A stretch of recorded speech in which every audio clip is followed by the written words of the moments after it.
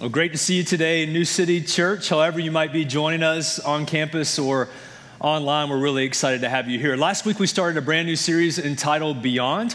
We're looking at the book of Acts, specifically chapters 6 through 12 in this series. And so if you have a copy of the scriptures or you have your phone with you, turn them open or turn them on to Acts chapter 6, and we're going to continue our series Beyond today. Acts chapter 6 really marks the beginning of the gospel witness expansion from beyond Jerusalem and into the ends of the earth, to Judea, Samaria, from beyond there. And it also marks the beginning of the spread of Christianity from primarily former Jews to include Gentiles, people of all places and all different backgrounds, expanding beyond Jerusalem. So in last week in Acts chapter 6, we were introduced to 7 different leaders that were added to the number of leaders in the early church. And we talked about the fact that growing churches have growing challenges. Do you remember that?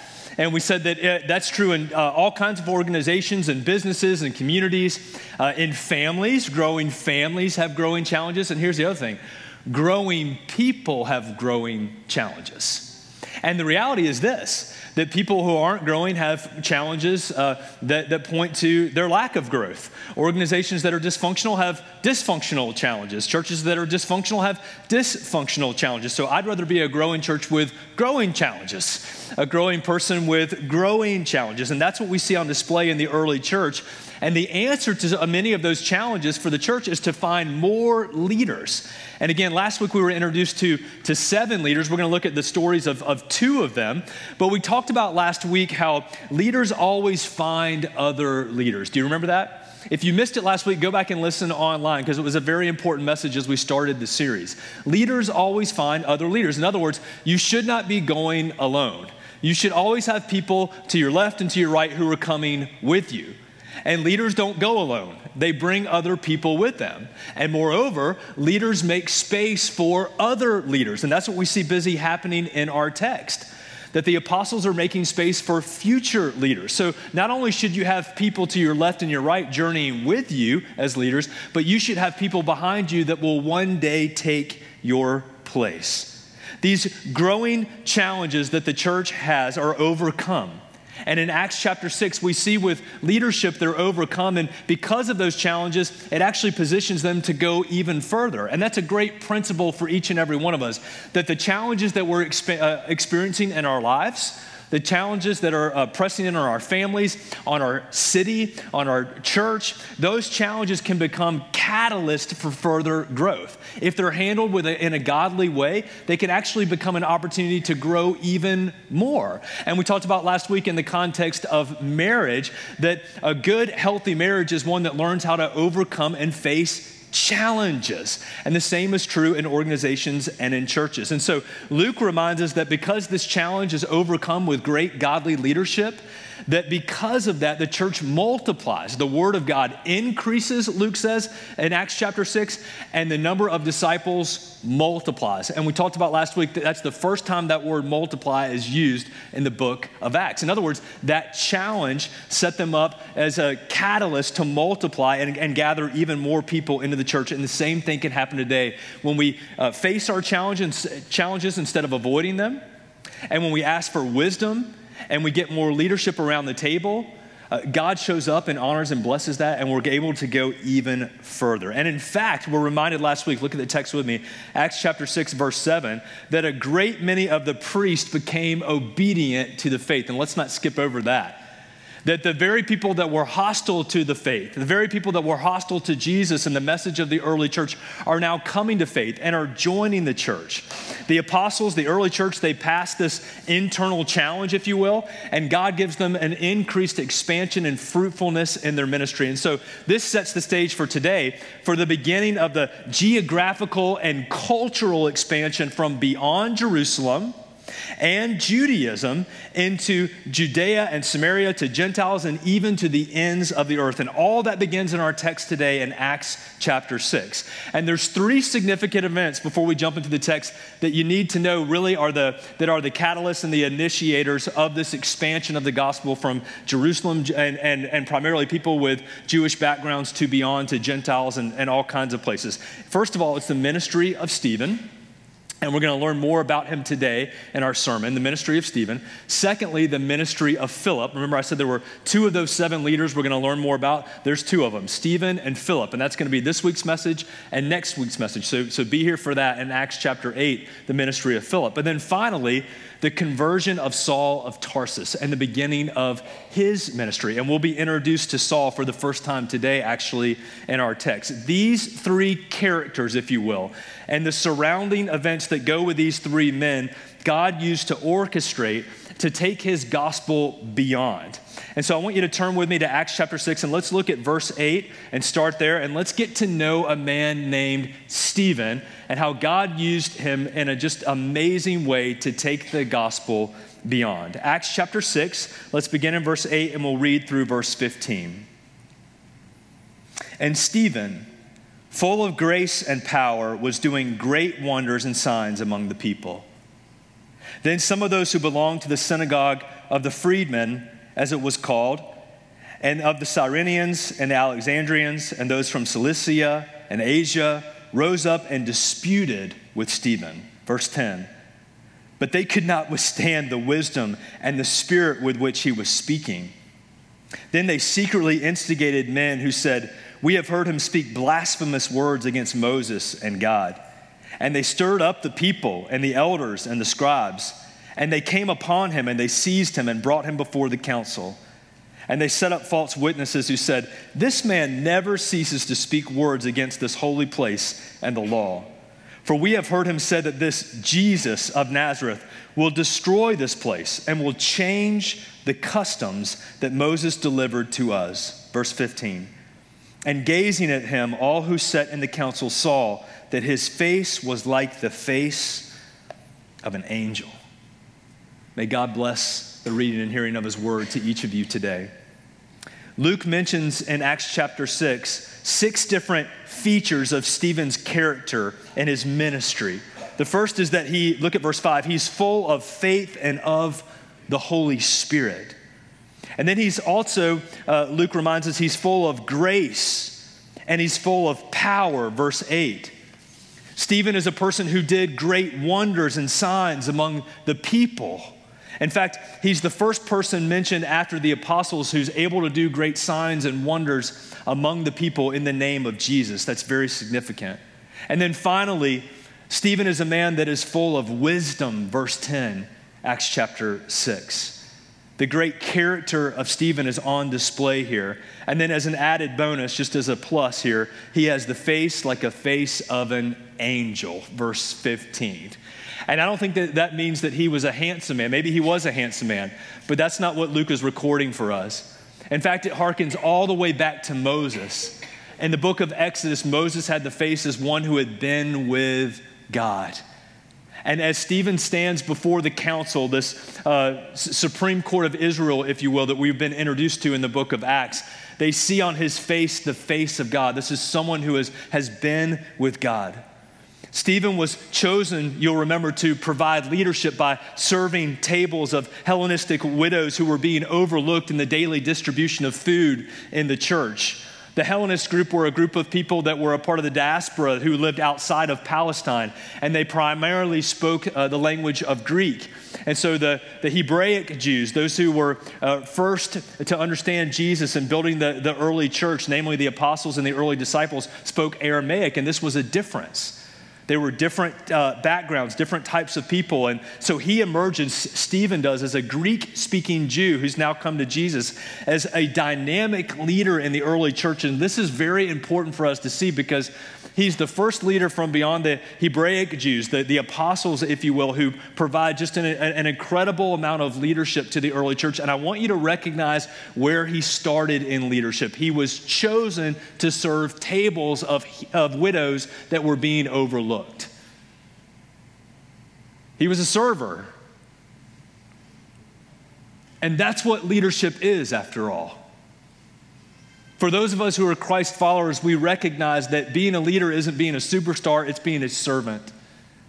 And Jesus models this for us on the night that he was betrayed. He took a towel and a basin and he washes the feet of the disciples, modeling for us what true servanthood really is, what leadership really is, and that is to serve. So for those of you here today who want to be a great leader, who want to do great things for God, that's wonderful. But don't despise small beginnings. Jump in and serve where you're needed, where you're asked to serve. Take a towel and a basin and wash dirty feet. Do whatever's asked of you to serve, because after all service is leadership. If you serve, you lead. And Stephen models that for us. He starts by serving the tables of the widows that are being overlooked, the least and the last of the group. And God multiplies his leadership because God sees each and every one of us right where we are. And God sees Stephen, and he sees his heart, and he multiplies his leadership in a great way. And this is also significant as we look at the character of Stephen, because Stephen was a different type of leader. Again, his background was not the same as the original apostles. He was an outsider, if you will. And I think it's very interesting that God uses an outsider to preach a message and to display a character that calls the church to think outside the box, to think outside the group of people that they had already reached, namely the Hebrews in Jerusalem. Stephen has a ministry that sees beyond, and God uses him in a great way. People outside of the normal. And God won't stay in a box, friends. He won't stay in your cultural box.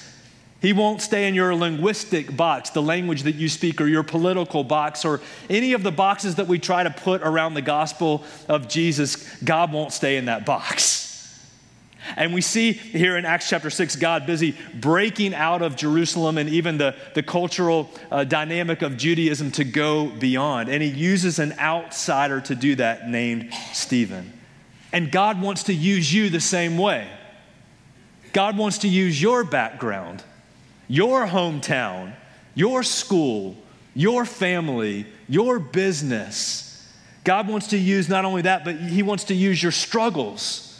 He wants to use your hurts, your hang-ups, your habits, all the things that make you, you. God wants to redeem those and use them to help redeem other people.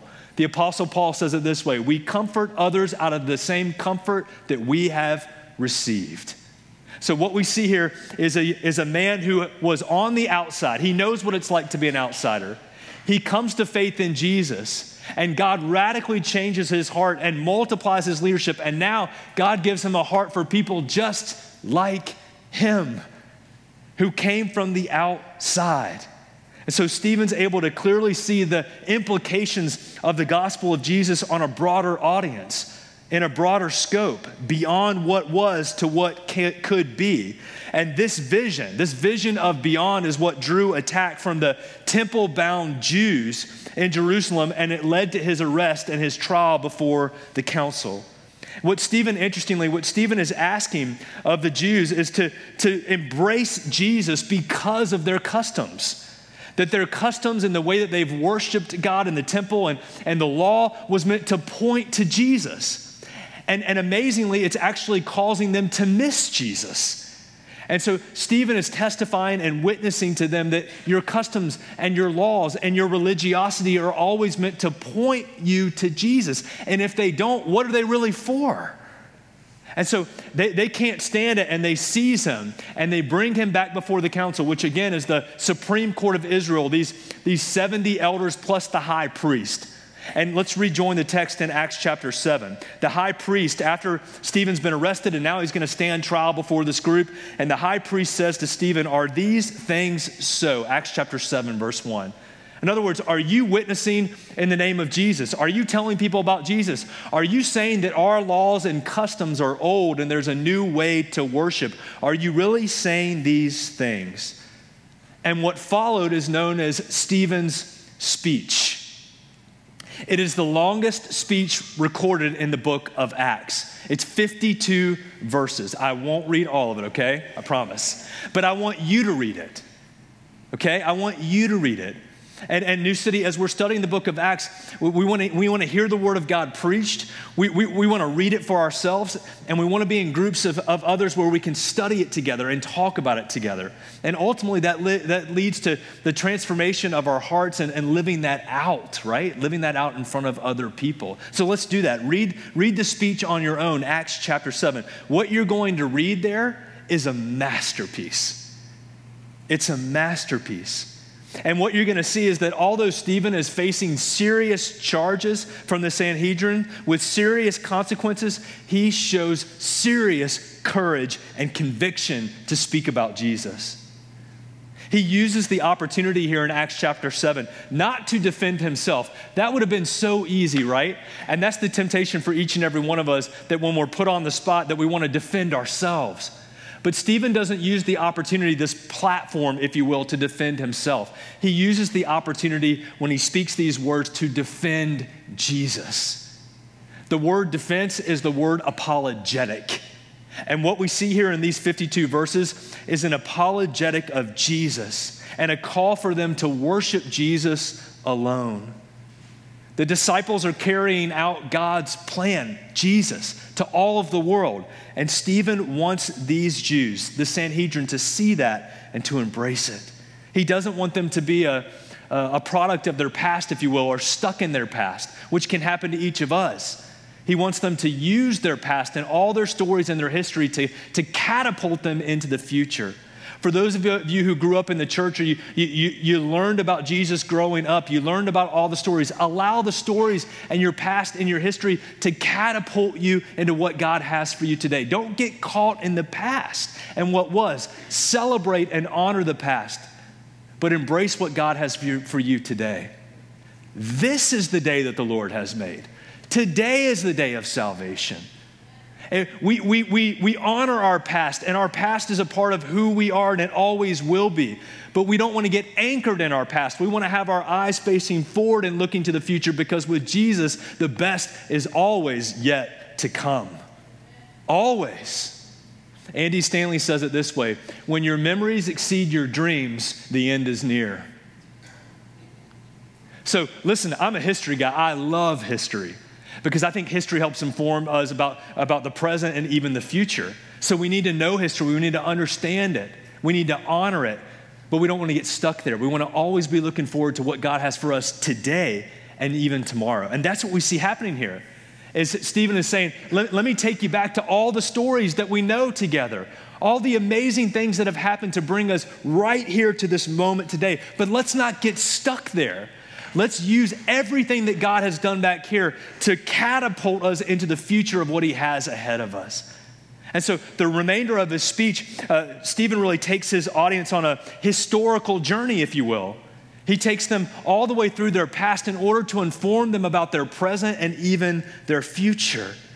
And he begins by referencing, look at verse 2 here. He begins by referencing God as the God of glory. And that's a direct quote from Psalm 29, verse 2. And what's interesting is at the end of his speech, the Bible says that Stephen will look into heaven, will gaze into heaven and see the glory of God. He goes all the way back, follow along with me, chapter 7, to Abraham. So the high priest says, is it true that you're preaching about Jesus? Is it true that you're lifting up Jesus? Just answer me straight up. Is that true or not? And Stephen clears his throat. Let's go back to Abraham. Oh boy. We're going to go all the way back to Father Abraham. Someone that we can all agree on, our common father. And here's what Stephen's going to do. It's masterful.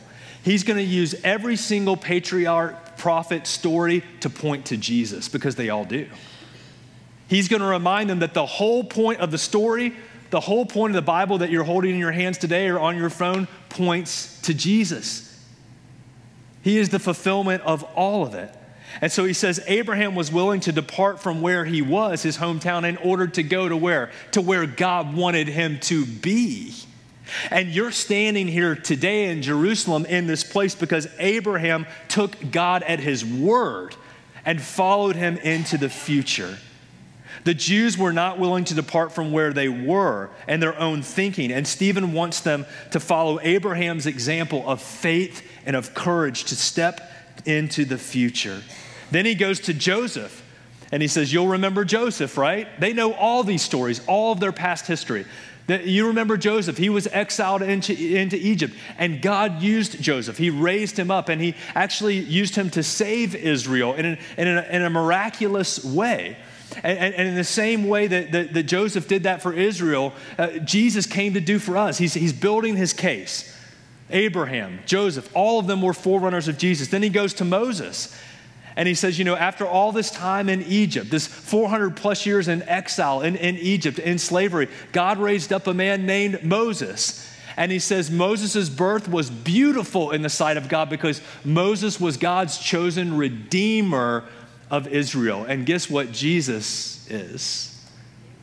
He's the redeemer and deliverer. Then he says, how about King David? He came and established this city. And his son Solomon built the house of God right here where we are. He built the temple to worship God in this place, but they all pointed to Jesus. And then Stephen says, let me just talk about all the prophets, every single one of the prophets that many of you spoke against, and some of them you killed. All of them were pointing to Jesus, the righteous one. This historical journey that Stephen takes us on in his speech is intended to reveal to them the parallels between their venerated heroes and forefathers to the ultimate hero of the story, Jesus. Every story and character points back to the author and the perfecter of our faith, Jesus. Interestingly, Stephen only mentions Jesus explicitly one time in his speech. It's in the very last sentence. Let's look at it together, verse 52 and 53. He says, which of the prophets did your fathers not persecute? And they killed those who announced beforehand the coming of the righteous one, capital R, capital O, referring to Jesus, whom you have now betrayed and murdered. You received the law as delivered by angels, and you did not keep it. And why did you not keep it? Because the fulfillment of the law was the one that you just betrayed and murdered. The law was meant to point you to Jesus, our ultimate salvation and deliverer, and you missed it. And they can't stand it anymore. When they heard these things, look at this verses 54 and following. When they heard these things, this speech, they were enraged. We've heard that word before, haven't we, in our text? They're enraged. They ground their teeth at him. Have you ever ground your teeth before in anger? Ground their teeth in anger. But he, Stephen, full of the Spirit, verse 55, gazed into heaven and saw the glory of God. And Jesus standing, and if you have a scripture that you're able to underline the word standing or highlight it on your phones. Jesus standing at the right hand of God. And he said, behold, I see the heavens open, and I see the Son of Man, here it is again, standing at the right hand of God. But they cried out with a loud voice, and they stopped their ears, and they rushed at him. Then they cast him out of the city, and they stoned him. And the witnesses laid down their garments at the feet of a young man named Saul. And as they were stoning Stephen, he called out, Lord Jesus, receive my spirit. And falling to his knees, he cried out with a loud voice, Lord, do not hold this sin against them. And when they had said this, he fell asleep. In the 3 trials before the Sanhedrin that Luke records thus far in the book of Acts, those 3 trials end with, number 1, a warning. You remember that? Peter and John, they're warned. Then the apostles, they're beaten. And now this 3rd trial ends with a murder. The crowd is enraged. And again, that language, they grind their teeth at Stephen because they're hungry for blood. Nothing else will satisfy. And so the mob, if you will, the crowd does the dirty work of the council as we look at the text here, because actually to kill a man on the day of his trial was against the rules and customs of the council. But they allow this to be violated by the mob. They allow the mob to do their dirty work, if you will, while they look on in approval. But notice this, as Stephen is being murdered, he doesn't look to the crowd, does he? He looks to heaven. The Bible says that he gazes into heaven and he sees the glory of God and he sees Jesus. This was all for Stephen about an audience of one, brothers and sisters. We don't speak for an audience of all kinds of people around us and people that will judge us, and some people like us, some people don't like us, and living off the approval of the crowd, which so many of us are tempted to do, right? Stephen doesn't do that at all. An incredible example for us. Stephen is living for an audience of one, and we see that here at the very end of his life. He doesn't look to the people who are persecuting him, even murdering him and throwing stones at him to kill him. He looks to an audience of one, to Jesus. And here's the really significant thing that I want you to see as well, and the reason why I wanted you to underline the word standing, because it's the only time in the New Testament that we see Jesus standing at the right hand of God. Multiple times we see Jesus at the right hand of God, seated or advocating. This is the only time in the New Testament, and it happens twice right here as Stephen looks up into heaven and he sees Jesus, and Jesus isn't seated, Jesus is standing. Jesus is standing and he's advocating. He's doing what Jesus does for us on a regular basis. He's advocating for his beloved. He's interceding for us, and I believe he's standing to welcome Stephen into glory. Jesus said, "Whoever acknowledges me before men, the Son of Man will also acknowledge before the angels of God." And that's what's happening right here in this text. Jesus is standing and acknowledging the witness and the martyrdom, the first one in the early church of Stephen, and waiting to welcome him into glory. And he does the same for us, beloved. Stephen prays two different prayers here. Lord Jesus, receive my spirit, and forgive those who are perpetuating this sin against me. Don't hold it against them. And it harkens us again. He points us right back to whom? To Jesus. The same two prayers that Jesus prayed on the cross. Lord, receive my spirit. Father, receive my spirit. And don't hold this sin against them. He's witnessing to Jesus even in the end. And because of that, Stephen dies well. Because of Jesus, each of us who are Christ followers can die well. We can struggle well and suffer well in this life because our peace doesn't come from circumstances, it comes from the Prince of Peace. And in the midst of all the gruesome violence and accusations and slander that are happening all around Stephen in this moment, just place yourself there for just a moment.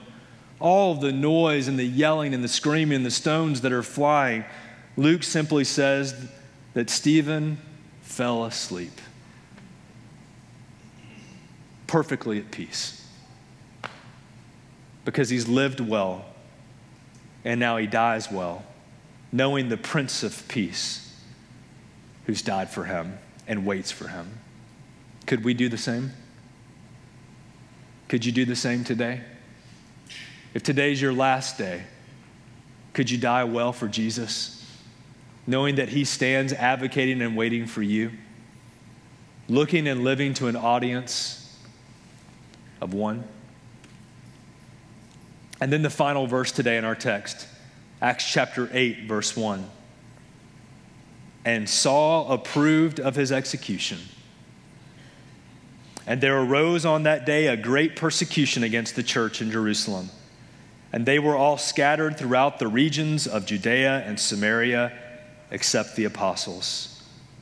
We are introduced for the first time to a young man named Saul. And of course, it will not be the last time that we read about this man. In an only God way, Saul will end up being the one to take Stephen's desire to go beyond Jerusalem and its roots of Judaism, to go beyond there to the ends of the earth. Amazingly, Saul will be the one that one day will take up Stephen's leadership baton and carry it forward. Talk about only God. And we see here the persecution of the church as well. The persecution that we've just seen of Stephen, and it spreads. And the Bible says here that a great persecution, great violence came against the church in Jerusalem. And it actually calls them to do what? To go beyond to Judea and Samaria And you'll remember Jesus' words in Acts chapter 1, verse 8, the theme verse for the entire book of Acts. You will be my witnesses in Jerusalem, Judea, Samaria, and to the end of the earth. One writer said it this way about this text. The blood of the martyrs, and the word martyr in the Greek means witness. And Stephen is the first blood martyr, the ultimate witness for Jesus. The blood of the martyrs is the seed of the church. And so the bottom line here today for Stephen and for our text is if they don't have Acts 8:1, they probably don't do Acts 1:8. If Acts 8:1 doesn't happen, that is great persecution and violence against the church, great suffering. They probably don't spread out in that way as quickly and get to Acts 1:8. And it's a great example and principle for each of us to take today, that sometimes God uses hard people and hard circumstances to move us to right people and right places. It took great sacrifice. It took great sacrifice by Jesus first and foremost, and great sacrifices by the church all throughout the years to get you to where you are today. And that's what we're celebrating today as One Church, New City. The great sacrifice of Jesus, and also the sacrifices of the church that's come before us that has set us up for today, because this is the day to grab onto the vision of the gospel and to carry it forward in the name of Jesus and for his glory forever and ever. Amen. Let's pray together. God, as we come to your table today, would you remind each and every one of us of the great sacrifice it took to give and to grant each of us access to new life today because of you, Jesus. And may we live today for an audience of one. For you, Jesus, the author and the perfecter of our faith. The one who today, even in this moment, is advocating and interceding for us and awaiting for our arrival in glory. Now give us the wisdom to know what you're speaking to us today through your word, and give us the faith to be obedient to it. In Jesus' name, amen.